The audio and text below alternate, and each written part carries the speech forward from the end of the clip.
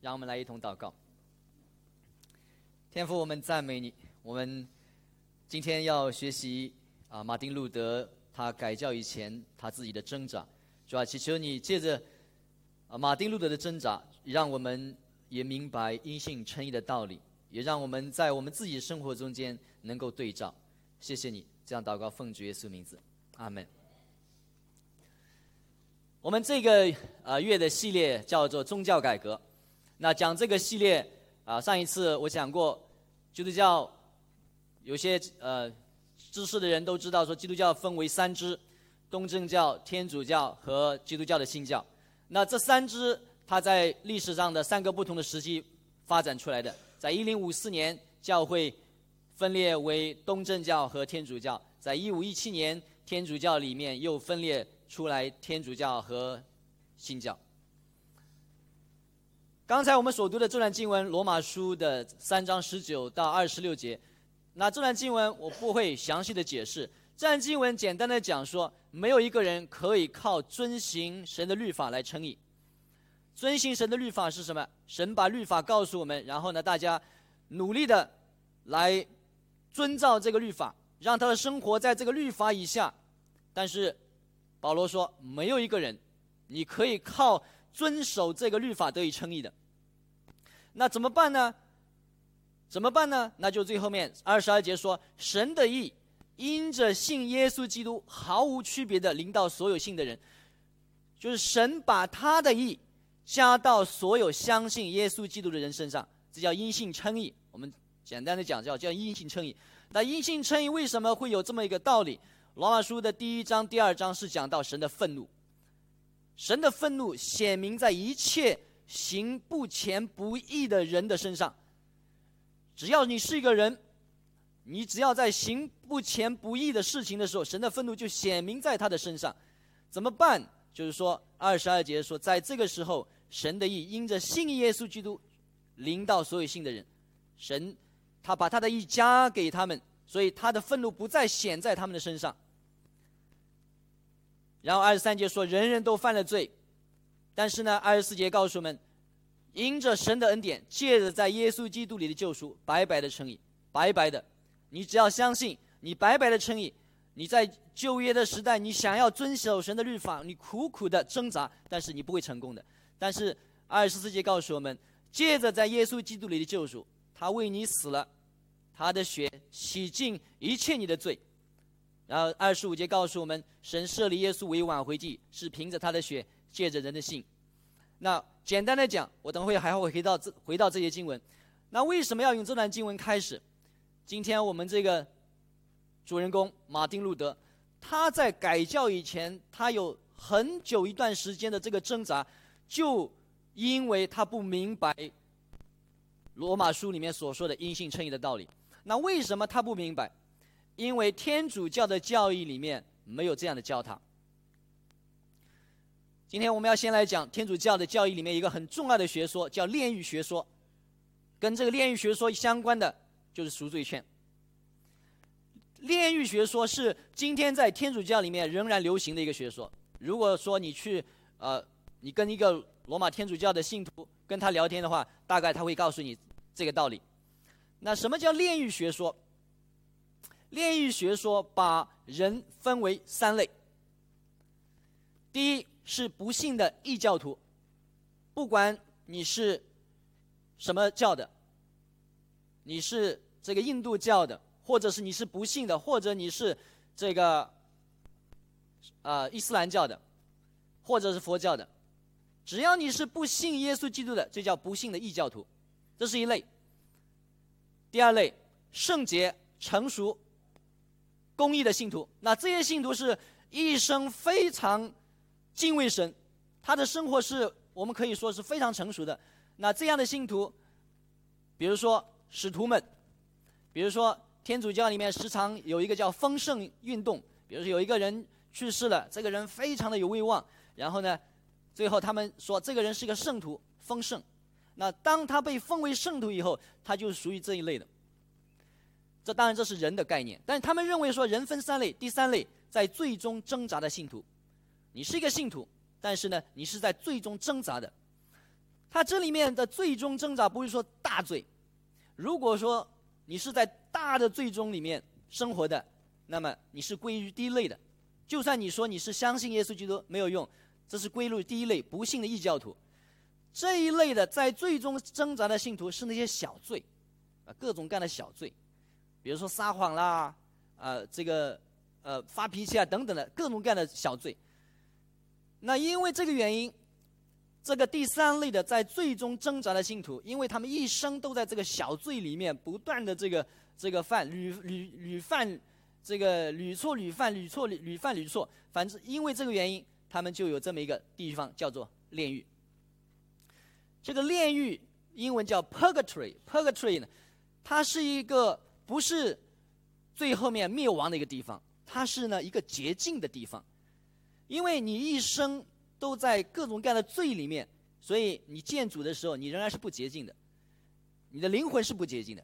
所以呢，一个人如果说他一生在罪里面挣扎，他就要去炼狱里面去洁净。那这个炼狱，这个英文叫 purgatory， 它其实这个词跟 purify、cleanse 这个词根是一样的，是从那里出来的。这个炼狱的教义，它不只是后面的中世纪的这些天主教的人才这样接受的，其实在早期的教父里面，他们是或多或少的接受这种观念。那比如说有很著名的像俄利根、像奥古斯丁，他们都接受或多或少的接受这么一个炼狱的这么一个概念。他们有一些圣经的根据，但实际上来说，这些经文没有一处能够按照正常的解释能够支持这个炼狱学说的。那我首先说一段，在彼得前书3章的18节，这里说，基督也曾一次为你们的罪死了，就是义的代替不义的，为要领你们到神面前。就肉体的方面，他曾死去；就灵的方面，说他复活了。他借这灵也曾去向那些在监狱中的灵宣讲，他们就是挪亚建造方舟的日子，神容人等待的时候，那些不顺从的人，当时进入方舟借着水得救的人不多，只有8个人。在这里面他讲了说，耶稣他死了，他曾经借着这个灵去向那些在监狱中间的灵宣讲。那这些灵是什么呢？说挪亚在建造方舟的那些日子，那些不顺从的人，挪亚当时进了方舟，他和他的家一家8口进了方舟，但是有一些人不顺从，然后呢，他们最后面当然就灭亡了。但是呢，后来他们去世了以后，他们在这个监狱中间，然后主耶稣在去世的时候，他就去到这个监狱中间向他们宣讲福音。那这个是他们用来发展炼狱学说的一个基础。但是有一个问题在哪里呢？问题是主耶稣他在死复活这中间的这段时间里面，就算当时的人他们在这个监狱里面，比如说我们说这是一个炼狱，你在受苦，你在洁净，就算是这样，主耶稣他复活以前，这些人是在他复活以前的事情，也就是这些人是在旧约很早很早以前的事。我们是不一样的，我们是在主耶稣复活以后的人，所以用这段经文来教导炼狱学说是没有圣经的这个非常可靠的依据的。那还有一处经文，保罗哥林多前书的3章13节，个人的工程将来必要显露出来，因为那日子必把它显明出来，有火要把它显露出来，那火要考验个人的工程是怎样的。如果有人在这根基上建造的工程存得住，他就要得赏赐；如果有人的工程被烧毁，他就要受亏损，自己却要得救，好像要从火里经过的一样。15节他又说了，15节也是他们用来支持这个炼狱学说的一段经文。他说，你看这些人他们在地上建造教会的时候，他们造的不好，但是他们自己会得救，但是呢要经过火炼狱，这是用这个说这是一个炼狱的地方。以后我们会讲哥林多前书，不管是刚才的这个彼得前书还是哥林多前书这段经文，都不能在正常的解释的时候来说明这么一个道理。也就是天主教里面所相信的，当时马丁路德这个时代，基本上每一个人都接受的这么一个学说，它是没有圣经基础的，没有圣经根据的。天主教的教义里面告诉我们说，炼狱的痛苦程度，它还有分程度的，有些是非常痛苦的，然后呢，还有一些时间的长短，有些可能是很长很长，有些可能就是几年或者几十年、几百年。所以这个痛苦程度和时间的长短与需要洁净的程度相关。所以如果说你这个信徒一生的各种各样的罪很多很多，那你就需要在这里待的时间长一点，痛苦时间要多一点。然后活着的圣徒呢，可以借着祷告或者慈善等好行为，替他的亲人来缩短时间，减轻痛苦。这个基本上就跟这个佛教里面的这些超度什么的都有点相似了。第三个，教皇拥有炼狱的管理权，这些都不是圣经上所说的。我来再次跟大家说明一点，这些都不是圣经上所说的。在圣经的经文里面，你按着圣经的正确的解释的话，是得不出这些教义来的。这些为什么会有这样呢？因为天主教里面很重要一个教义，得救、称义。你要怎么称义？信心加上行为。信心，你相信耶稣了，然后呢，你的行为要非常非常的好，只有在这个条件下面，你才能称义。然后下面有一个叫功德库的这个理论，这个功德库的理论是什么呢？他们说，因为那些去世的信徒，包括主耶稣自己，那些使徒们，他们一生非常的正直、公义、虔诚，所以呢，他们有很多的功德，自己用不完，就太多了。我这些人太好了，所以呢用不完呢，这些功德就可以留给其他人。那谁可以去拿这个功德库呢？好，他说教会拥有这个功德库的管理权。那教会当然教皇是他的代表了，那教皇当然他有这个功德库的管理权，所以教皇就有权利发行赎罪券。赎罪券是什么意思呢？赎罪券呢，就是你花钱，你跟教皇去买这么一个购物券一样的东西，反正就是一个券。这个券你买了以后，你可以用在自己身上，也可以用在死去的亲人身上。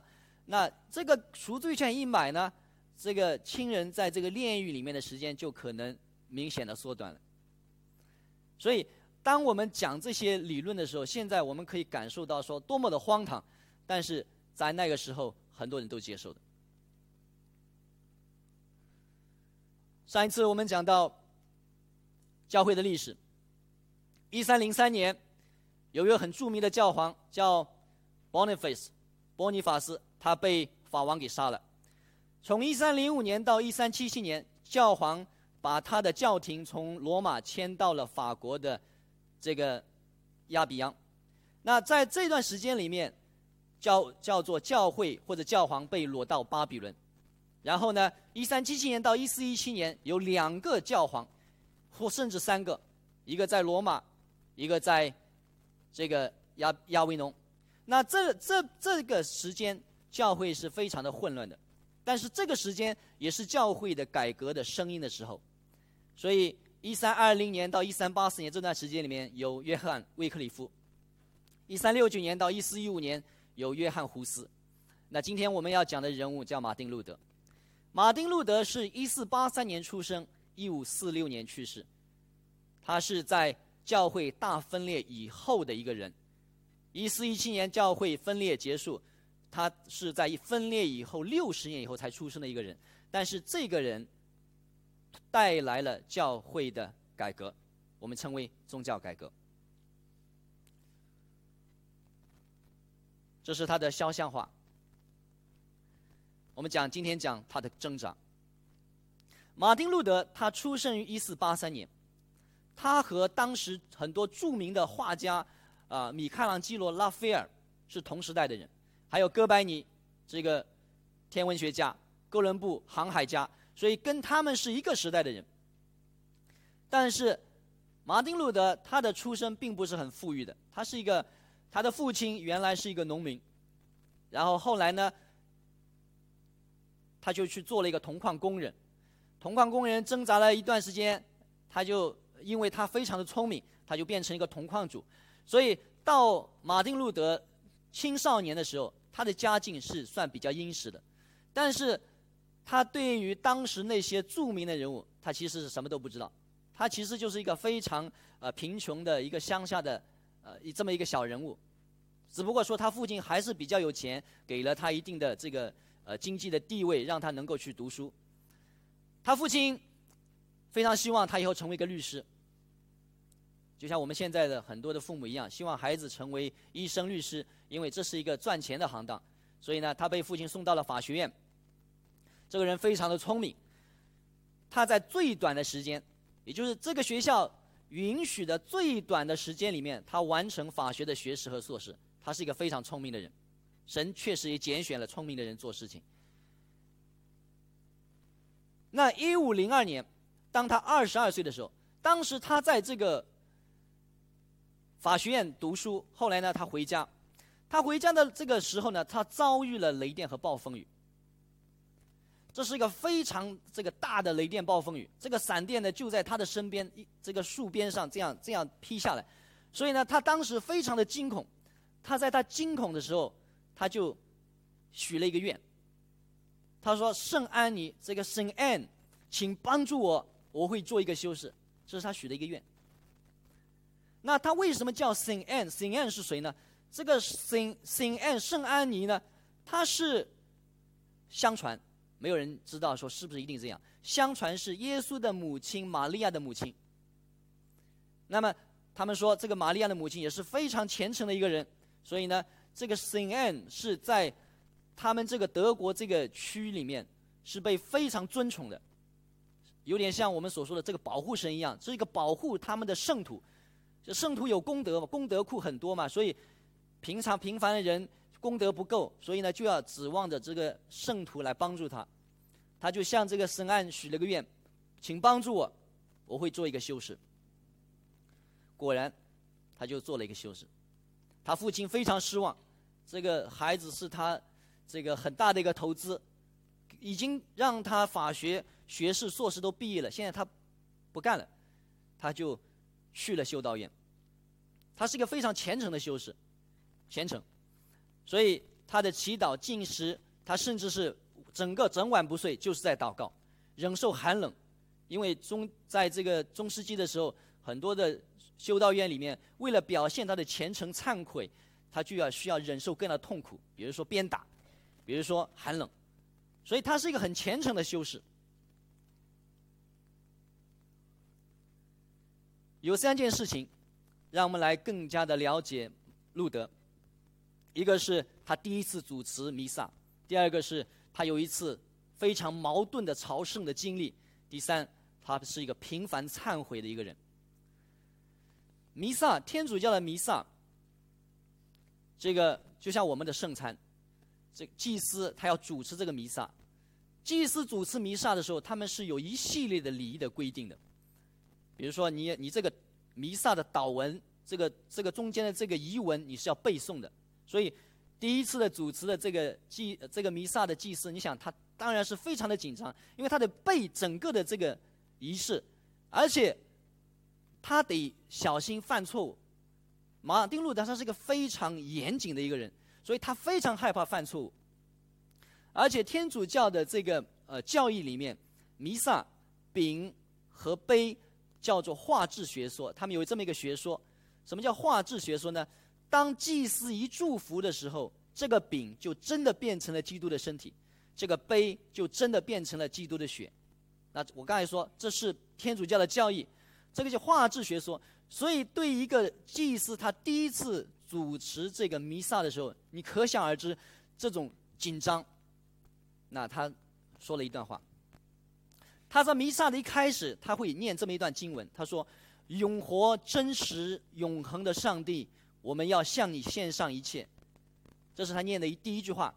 然后他自己在回顾，他说：当我念到这里，我就感到茫然和害怕。我这样想，当我在地上遇见地上的王子也会站立，那么我应以什么说话和天上的君王交谈呢？我是谁，竟然可以举目向上帝观看，举手向上帝祈求？天使围绕着他，世界因他的点头而震动。我只是尘土，充满罪恶。对不起，有个错别字。和我说话的却是永活、真实、永恒的上帝。所以他是非常的敬畏神，害怕。是当他这样在主持这个圣礼的时候，他想到说，这个饼、这个杯变成了基督的身体、基督的血，基督亲自的在这里，神在这里。他说我多么的害怕。所以我们了解他的时候，我们可以想象说，在他的这种经历为什么会带动后来的宗教改革。第二个是一个矛盾的朝圣经历。马丁路德有一次朝圣，天主教也有朝圣。我们知道这个伊斯兰教徒他们有朝圣的这个教导，一生你要去一次，至少去一次，去麦加朝圣。在天主教那个中世纪的时代，很多人朝圣。朝圣什么意思？就是去从前的圣徒或者是主耶稣生活过的地方。因为基督和那些圣徒有功德用不完，所以当你去那里朝圣的时候呢，那些用不完的就可以给你用了。所以当时他就去意大利朝圣。但是他到了那里以后，他发觉这个意大利的神父非常的轻浮，他有点想不通了。他说我在德国一个小小的修士，我对于这些礼仪那样的这个严肃，但是他跑到意大利一看，这些神父个个轻浮，他觉得说，他们错了还是我错了呢？那后来不管了，他后来去拉托兰教堂。那这个教堂呢，有一个这个阶梯，就楼梯。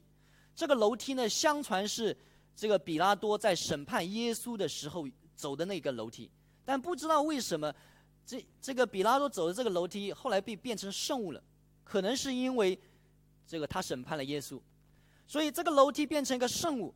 那他就在这个楼梯上面每走一步他就跪下，虔诚的祈祷，然后希望说为他的爷爷能够赎罪。因为他想说他爷爷可能在炼狱里面受苦呢，他父亲还活着，他说反正我父亲还活着，我自己也活着，我就为我爷爷吧。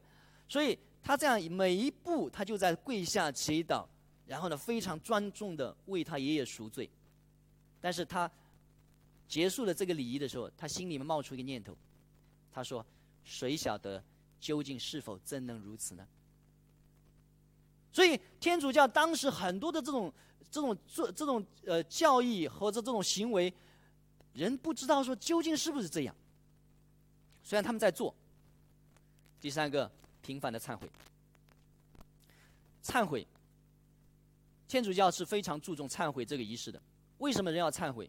因为人会时常的犯罪，你犯了罪你就要忏悔，这也是圣经的教义。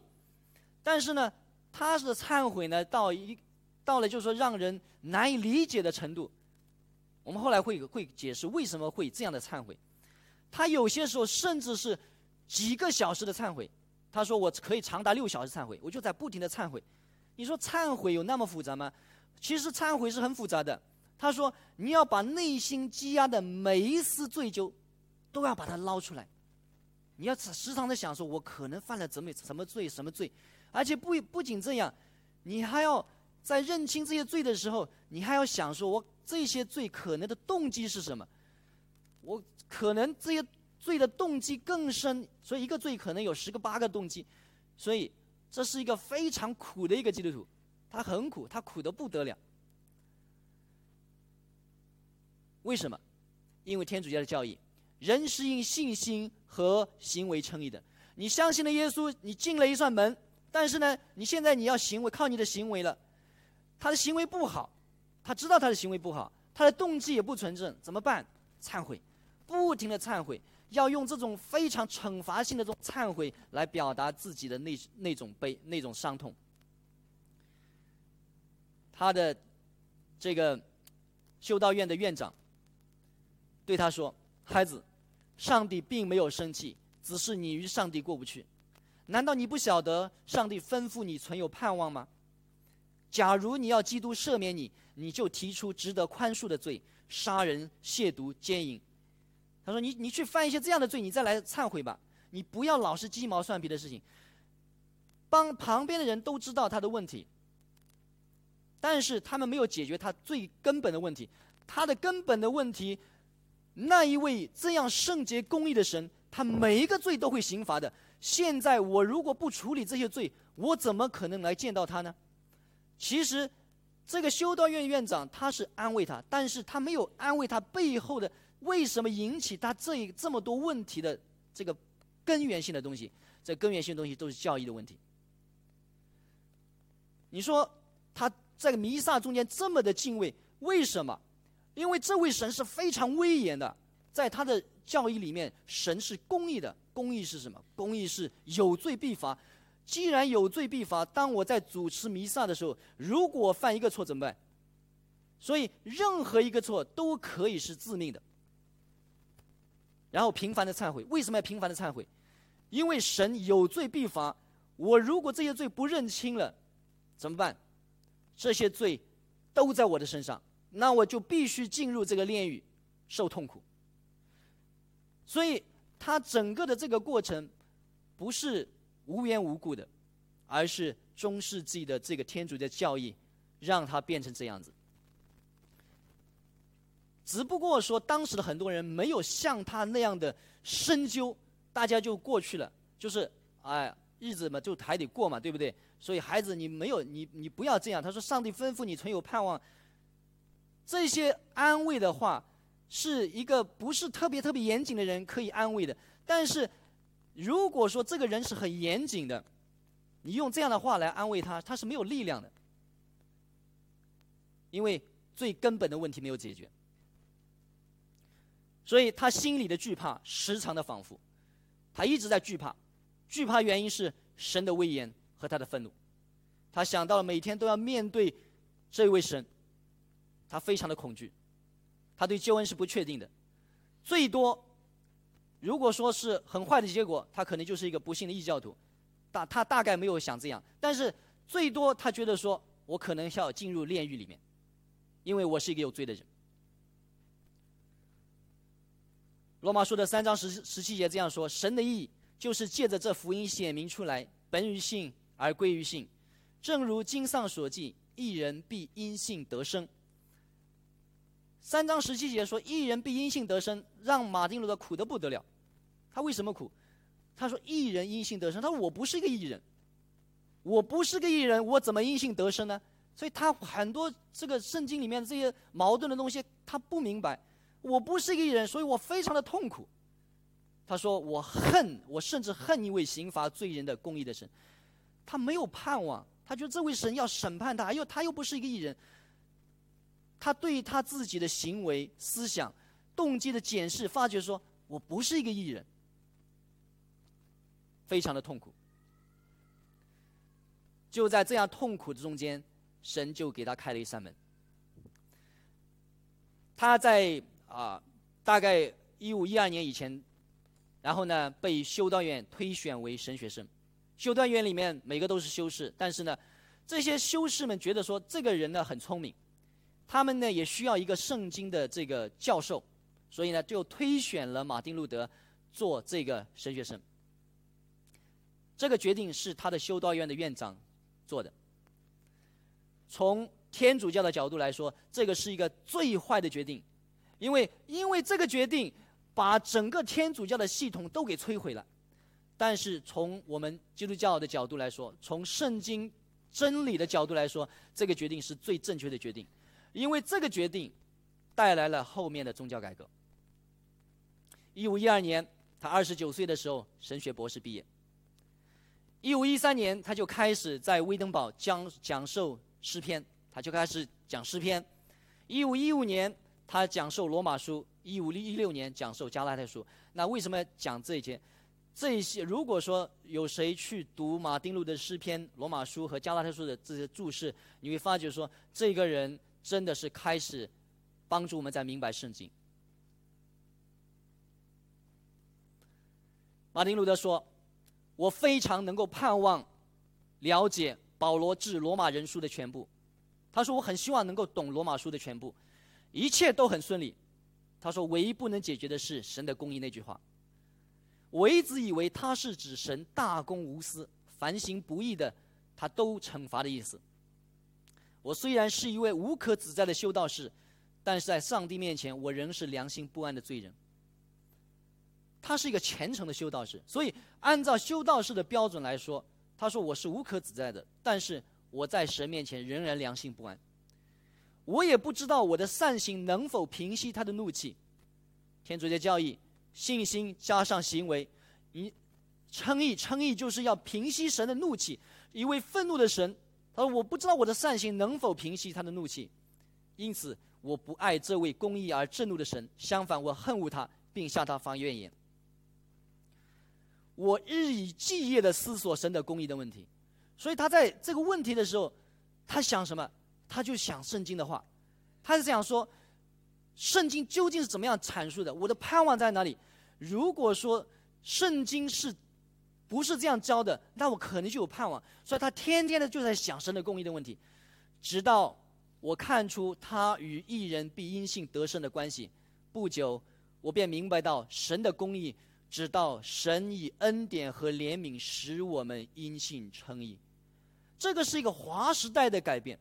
在刚才我说了，在旧约的在这个天主教的中世纪以前，每个人都说信心加上行为，甚至今天的天主教仍然这样告诉你，信心加上行为，直到他明白说神的公义，直到神以他的恩典和怜悯使我们称义，把他的义加给我们。他说我立时感到自己已得重生，乐园的门大开，让我进入，圣经一切的话语有了新的意义。这个是一个划时代的改变。他苦思冥想，天天在思想神的话语，终于他明白了圣经在讲些什么。从这个时候改革就开始了。刚才是在1516年他讲完了这个罗马书和加拉太书。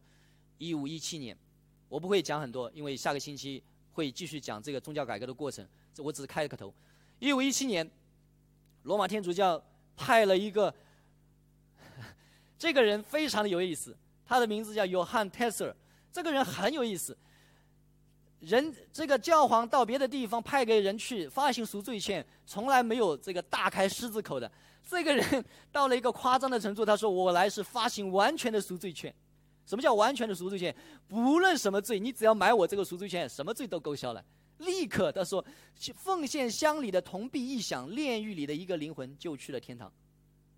你只要奉献，立刻这个灵魂就去了天堂。那所以这个是为什么上帝在这种改革中间放下了这么机缘巧合的事情，我们人看上机缘巧合的事情。这个就是这个赎罪券里面的标本了，已经是到了极端的程度了。每个人都说赎罪券可能有用，对吧？你给你的死去的亲人买一个，大概能够减少他们赎罪他们的痛苦程度，能够赎罪。这个人来了以后，他说完全给你赎罪了，什么？你只要付钱就好了。那圣经里面教义，你看圣经的教义讲到说钱是没有用的，在神那里，但是这个人说你只要付钱就好了，什么罪都解决了。所以在1517年10月31号，马丁路德在威登堡的教堂贴了一个95条。这些叔叔阿姨们知道中国文革的时候贴大字报，这个就是大字报的起源。大字报就这样来的对不是这样了。当然他就在这个大教堂的门口贴了一个95条。95条他就一条一条的来讲说这个赎罪券完全是不可能的，一条一条的讲。但是他挑战最后的问题是什么？他挑战的最后面，其实他挑战的不是赎罪券，他挑战的是教会甚至是教皇有没有权利发放赎罪券。他挑战的是这个。那这个挑战了天主教和基督教的这个矛盾，这个区别，我们大概就明白了。天主教教会和圣经拥有同样的权柄，所以圣经讲的有用，但是教皇讲的同样有用。教皇说有权利发赎罪券，这个赎罪券有效，它就有效。马丁路德说不，如果说圣经不是这样说的，你就没有权利。所以这个是马丁路德所挑战的终极的问题。那最后面我要简单的讲一下，为什么我们要讲这个这个过程。我们要讲说，我们究竟是因信称义，还是因行为加上信心称义？我们要解决这个问题，究竟是因信称义，还是因行为加上信心称义？回到罗马书的3章19节，罗马书3章19节很清楚地讲说，没有一个人可以靠行律法在神面前得称为义。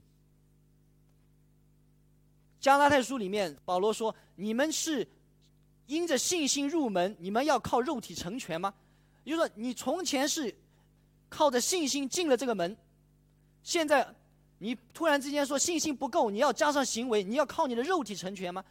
所以在这里面说不可能。你不管是在你没有信到信，还是你信的一生中间，你都知道一点，不是靠你遵行神的律法称义。22节，神的义因着信耶稣基督毫无区别的临到所有信的人，所有的人，任何一个人，你信的没有信的，你都是靠着因着相信耶稣基督得称为义。25节，神设立了耶稣基督为挽回祭。挽回祭，神的愤怒，马丁路德最怕的就是什么？愤怒公义的神。他是一个罪人，他知道神的怒气要显在他的身上，但是他说耶稣做了挽回祭，平息了神的愤怒，他就像一把保护伞一样的，凭着他的血，他为我们流了血。人相信主耶稣的血是绝对的够了。最后要显明神的义。第一，神用忍耐的心宽容了人从前所犯的罪，我们从前所犯的罪。第二，要现今显明他的义，使人知道他自己为义，又称信耶稣的人为义。神是公义的，神又称信耶稣的人为义。我们相信了耶稣基督，我们就被称为义，很清楚的。但是为什么会有信心加行为呢？有一个很重要的经文，在雅各书的第2章20节。雅各书说，愚昧的人哪，你愿意知道没有行为的信心是没有用的吗？我们的祖先亚伯拉罕把他的儿子以撒献在祭坛上，不是因行为称义吗？你看他的信心与行为是一致的，信心就因着行为得完全了。这就应验了经上所说的，亚伯拉罕信神，这就算为他的义，他也被称为神的朋友。可见人称义是因着行为，不仅是因着信心。26节，身体没有灵魂是死的，照样信心没有行为也是死的。黄色的告诉我们说，没有行为的信心是没有用的。然后黄色的又说，信心与行为是一致的，信心因着行为得到完全了。最后黄色的一节经文说，信心没有行为是死的。这个橙色的经文说，不是因行为称义吗？而24节，可见人称义是因着行为，不仅是因着信心。怎么样去解释？如果大家明白雅各书的中间这段经文，他就在讲说，真正的信心一定带来行为，真正的信心一定带来行为。所以很多人说，我现在因信称义了，所以我的行为就不重要了。他说，你真正的信心一定会带来行为上的改变的，没有行为的信心是没有用的。他讲说，你怎么知道你是真正的信心？因为你的行为告诉你有真正的信心。信心和行为是一致的，因为你有信，所以你就有行为。信心因着行为得以完全了，行为告诉我这是真正的信心。然后第26节告诉我们，信心没有行为是死的。所以雅各书在这里面所说的信心和行为的关系，在讲着说真的信心一定带来行为。所以他和罗马书所说的信心和行为是没有冲突的。保罗说，一个人因信得以称义，你只有相信耶稣基督。雅各书说，对的，但是呢，你的信心是要真的，你得带来行为上的改变。因为这些的问题，所以呢，天主教里面就有开始这种信心加上行为使人称义的。那我打个比方，假设你到了沙漠中间，非常的渴，甚至要死了，非常的渴，然后你看见一个绿洲有水，然后你知道你只要喝水你就活了，这是你的信心，对不对？水能够给你生命，这是你的信心。但是你的信心如果说没有带来行动，没有让你去喝这个水，那你的信心有什么用呢？所以当你相信的时候，你一定会带来你这个行为。你知道说耶稣是我的救主，他会带来我行为上的改变。所以信心和行为的关系就在这里。保罗所说的信心，它是一个真实的信心，它是带来你生命改变的信心。雅各在这里面，他所要驳斥的是那些假的信心。为什么我们要讲这个故事？为什么要讲这一段？对于我们信徒来说，我们也会挣扎的。我们现在当然更多的知道因信称义的道理，可能挣扎会比他小一点，但是在实际的生活中间，我们也一样的，我们也一样面对这种冲突。比方说，非常追求敬虔爱主的这个夫妻吵架了以后，你是不是立刻觉得说自己好像很不好呢？然后觉得说啊，我甚至好像这个救恩都得不到那种感觉。有一些弟兄姊妹就有这样的困惑的。所以这个实际上在我们的生活中间都是有关的，不只是马丁路德的挣扎，他的挣扎跟他错误的教义有关系，但是这种错误的教义根植在我们的里面，因为其实我们会下意识的认为说，好行为，只有好行为才能够让我得救。那我要讲这段历史，对我们首先有3个方面的应用。第一，因信称义这个教义，它首先前面所讲到的是神的公义，神的愤怒，然后呢讲到人的罪。所以如果说一个人他不认为自己是一个罪人，你好像说你从来不知道这种沙漠中间的干渴，你也不知道这个水的宝贵，所以这个教义因信称义的教义对于这样的人来说，它是没什么现实意义的，因为你不知道什么叫罪，你没有罪，你为什么需要因信称义呢？